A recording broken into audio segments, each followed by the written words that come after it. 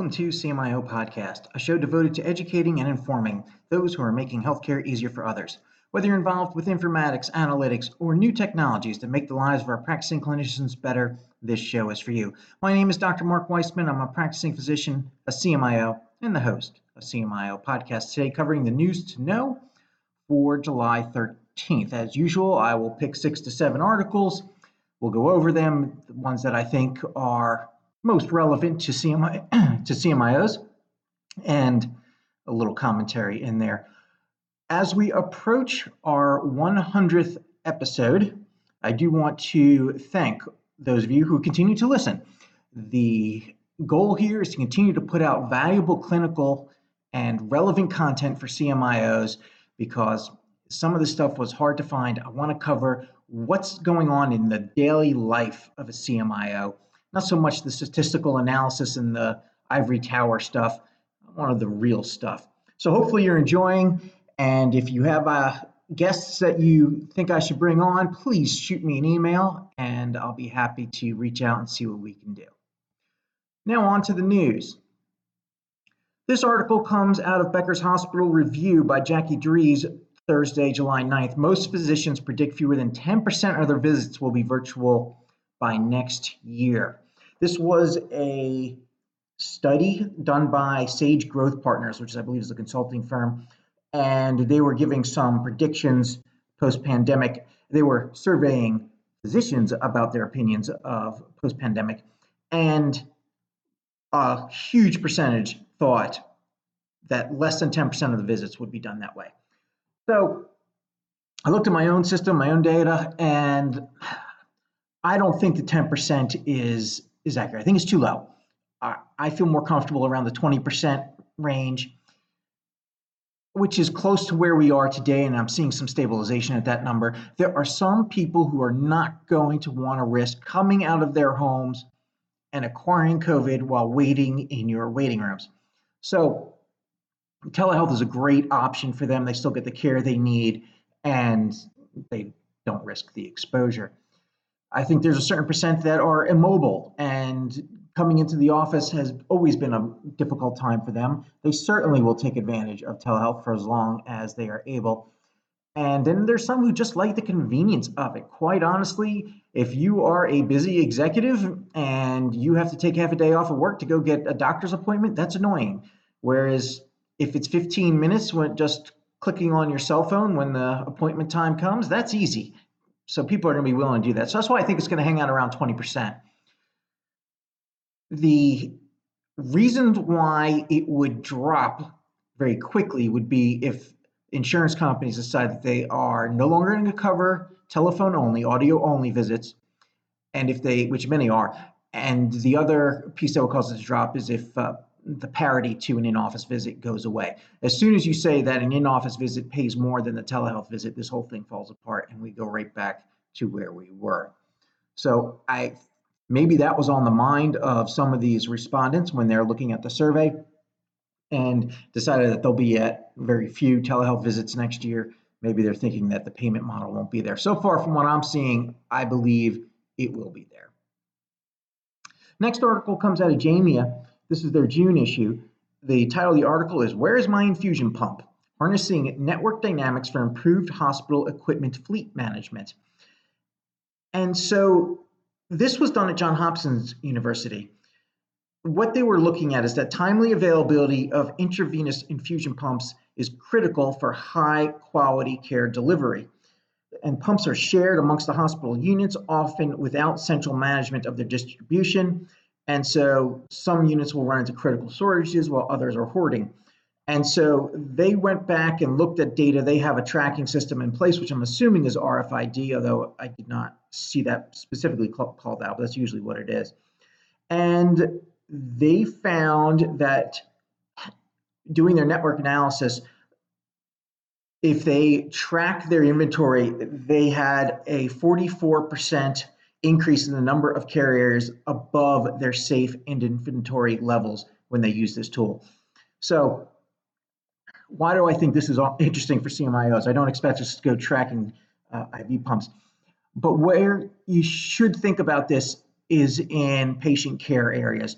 and tracking the flow of patients. Once you have the RFID systems in place for tracking pumps across your hospital, you can also track patient flow and see, okay, are the delays in getting a patient down to radiology because the transport people are running all over the place and you don't have enough of them? Or is it that the radiology area is jammed with patients and there's just nowhere to put them? You can see all that if you put tracking tools onto patients or staff. And we did this when I was at Sentara Healthcare. The nurses wore tracking devices on their badge. It was just their regular ID badges had an RFID chip in it, and their location could be determined. I think that was great for doing, we were using it mostly for motion studies to say, okay, how far does a nurse need to travel throughout their day? Can they get what they need without having to go on a hike? And that's also a valuable use of this tool. But it's also great for understanding the bottlenecks in your system. So I'm a fan of this RFID technology. It's been way too expensive historically, hundreds of thousands of dollars to cover a hospital. Those costs have come way down, and I think we can do this now much more effectively. And combined with EHR timestamps, you can get really good data on flow. Next, this article comes out of healthcarefinancenews.com. COVID-19 is forcing rural hospitals to rethink their business models, by Jeff Lagasse. And so all of you know that rural hospitals, these single standalone facilities that may be the only facility around for an hour's drive time, are under severe financial pressure. And this article covered a little bit as to why, and it's intuitive. I just never thought of it in this way. A hospital's purchasing power is very much dependent upon your size. So when you're a huge health system like Pennant, you can go out and buy tongue depressors or whatever it is that you need at huge discounts because of the bulk that you're buying in. And these rural hospitals, they can't do that. But the payment models that the country has developed are based upon the average cost of doing a procedure.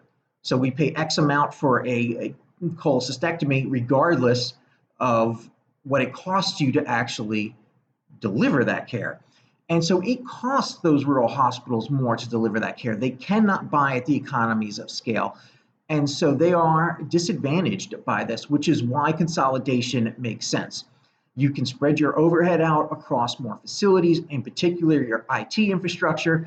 Think about adding a new hospital. Do you have to double your IT staff? No, you don't. You get to use the same staff and leverage that to the new hospital. You may have to buff up a little bit for the actual implementation, but you shouldn't need to double in size your IT department. So I thought this article was interesting. They did not say that there's going to be a rush to consolidation yet because the federal government is still keeping some of these hospitals afloat. I don't think that that will continue forever. And I think here's what the article said to wrap. Consolidation is one strategy small hospitals may need to pursue to remain financially viable. Some would also do well to identify their most profitable business lines and make the decision to focus on those areas, perhaps even cutting certain business lines that have historically proven unprofitable. Difficult decision. You may face some backlash from your community when you cut out that unprofitable service, particularly if that unprofitable service is trauma, which is probably your most unprofitable service. So when that happens, when local hospitals start cutting their trauma programs, that's when the state may have to come in and say, okay, what is it going to take? What do we have to pay you to keep the trauma service in place? And that depends on grassroots efforts from the local population, putting the word into their state government saying, we've got to have trauma care in this area. And if there's not a lot of people there who do that, I think the state will ignore it and focus on the markets that have the most voters. That's just the American way. Next, this article is interesting. This one came out of EHR Intelligence, how AI assistants streamline EHR documentation and clinical workload. This is OrthoIndy Hospital in Indiana. So this is the first orthopedic specialty hospital and one of the largest of its kind in the country. They were spending up to 3 hours after work and more on weekends to complete EHR-related tasks. However, after they implemented a mobile artificial intelligence assistant into the EHR, after hours charting and documentation was a thing of the past. So the spokesperson who's talking about this from Ortho Indy said that the hospital attempted to reduce burden by leveraging its patients to input their own data through the patient portal, while the provider was used as a secretary to manually input the rest of the data. That's where they were, and then they went to this new solution. And to be honest, I'm still in that first part. I'm still trying to get my patients on the portal and having them help to enter the HPI through questionnaires. Still trying to get that to happen in our area. But these guys had tremendous success. The name of the tool, I'll mention, again, I have no financial relationship to any of these companies I ever mentioned. It's called Saykara, Saykara. I went on the website, and it looks like they integrate with every major EMR. I'm not sure how that works, but you just talk. It looks like it uses your iPhone, and it's then going to use a cloud-based tool to pull out the parts of the conversation, develop your dictation, and somehow get that into your EHR.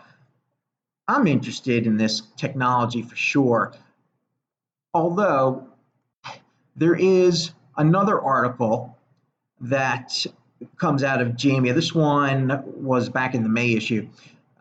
How do scribes work? Inform development of speech-based clinical documentation technologies, a systematic review. So basically, in this article, there were 65 articles that they looked through to look at kind of what are scribes doing for you that may be value add. And here's their conclusions. The results of this study provide several implications for designing technologies that can generate clinical documentation based on naturalistic conversations taking place in the exam room. First, a one-size-fits-all solution will be unlikely to work because of the significant variation in scribe work. Second, technology designers need to be aware of the limited role that their solution can fulfill. And third, to produce comprehensive clinical documentation, such technologies will likely have to incorporate information beyond the exam room conversation. So I think that's a little bit of a jaded view here. I think the AI tools will get to the point, they may not be there yet, but if there's data from outside sources, well, they can certainly pull that in. Do I think that scribes will be able that AI tools will be able to do everything that a scribe does? For the most part, yes. They go on in the article and say, well, scribes can do other clerical work. Yes, but they tend not to. They tend to focus on documentation. That's what they do. I have seen them go into the charts and prep the charts for the next day. It's very valuable for helping the doctor prepare. And the AI probably can't do that today, although it should be able to get there. I do think that this is the right technology, the right time, even though the JAMIA article kind of downplays it. I think it is time for health systems to move into these tools.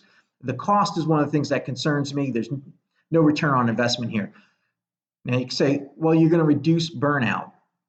Reducing burnout does not have a return on investment with dollars that you can spend directly. And you say, well, if the doctor doesn't retire or doesn't quit, then or commit suicide, then you are reducing the cost, and there's an ROI in that. Yes, I get that. My personal CFOs, when I've discussed that, have not accepted that argument. They want to see actual dollars. And the only way that happens is if you're willing to see more patients. And I'm not sure we're there yet. I think these tools will make the lives of our practicing clinicians better, and we should pursue it for that reason.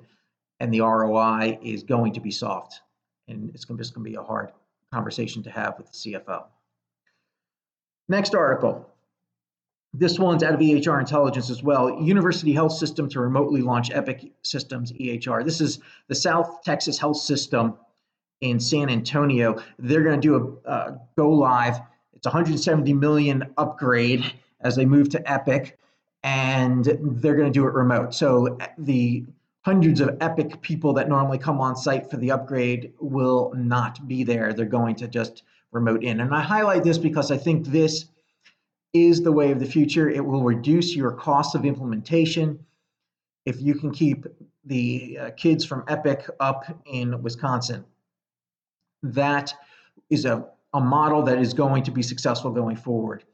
I think there are a variety of situations where you do need to have them on close hand. You want them to be immediately available if something's going wrong, but I'm not sure immediately available means that they have to be in your data center. They very well could be remoted in or virtually connected. Next, CPOE systems and clinical decision support tools negatively impact EHR alerts. This one also out of EHR Intelligence by Christopher Jason, July 8th. Hospitals are increasing clinician burnout due to a high number of EHR alerts from computerized physician order entry systems and clinical decision support tools, according to a study published in JAMA. Researchers at the University of Utah and Brigham and Women's Hospital designed the CPOE evaluation tool to develop a full demonstration of national safety standard for decision support, which was administered by the Leapfrog Group through their annual hospital safety survey. And now I get to go on my rant about Leapfrog, so bear with me. I'm not a fan of vanity reporting mechanisms that there's a significant amount of work to prepare for these things, and I don't know that we are making ourselves any safer through them. I agree with doing the Leapfrog survey once, understand what's in it and what they're benchmarking against. But once you know that you have to staff your ICU 24/7 with critical care board certified intensivists, well, you still know that the next year. You don't have to keep taking the survey. But your CEO and others are going to get themselves all worked up if you don't score an A, because that stuff shows up in the public. This is like out of that movie War Games. The only way to win is not to play the game. You don't want to play this. I agree with taking it once to understand, okay, what alerts are they looking for a provider to have that would keep them safe? And if that has to do with someone putting in a ridiculous number on a warfarin dose and the system stops and blocks that from happening with a forcing function, fantastic. I think that's wonderful. You learn that the first time you go through it, though. I don't know that you have to continue to do these things. My next complaint about Leapfrog is they don't take into account that we practice as a care team. And so I may very well be able to order a bad thing in the EHR, but if there is a forcing function that stops the dispensing at the pharmacy, if the pharmacist in the hospital is not going to let the medication out, then I believe that you didn't have to alert the physician. You can have the alerts hit somewhere else on the care team, and with good forcing functions, you can prevent serious safety events that way. But on Leapfrog survey, no credit for that. If it didn't hit the physician, you're penalized. At least that was the last time I took this survey. The other part of this that they do is they're now getting into seeing if you have nuisance alerts that are firing. And many systems have nuisance alerts for a variety of reasons. None of them are particularly good, but you may have a particular area that your system is focusing on where you do need an alert to help remind providers to prescribe beta blockers for post-MI patients, perhaps, and for whatever the reason you're firing that at the nurses, let's say. That would be a nuisance alert for many, but if your system needs that to achieve one of your internal goals and it makes good clinical sense, then do it. And so I believe that we should reduce nuisance alerts. Don't get me wrong. I just don't believe we should be measuring it in a Leapfrog survey. That's not necessarily making us safer. I don't think the alerts make us safer either. There's better ways of doing this. You get down to the lowest level of alerts that you can, and you benchmark against your peers, and you do that through, well, we have Epic. I can see what our firing rate per 100 medication orders are, or the firing rate per patient on the best practice alerts. That's the kind of information I need. I don't need Leapfrog for that. And with that, I will end my rant, and we'll wrap up here.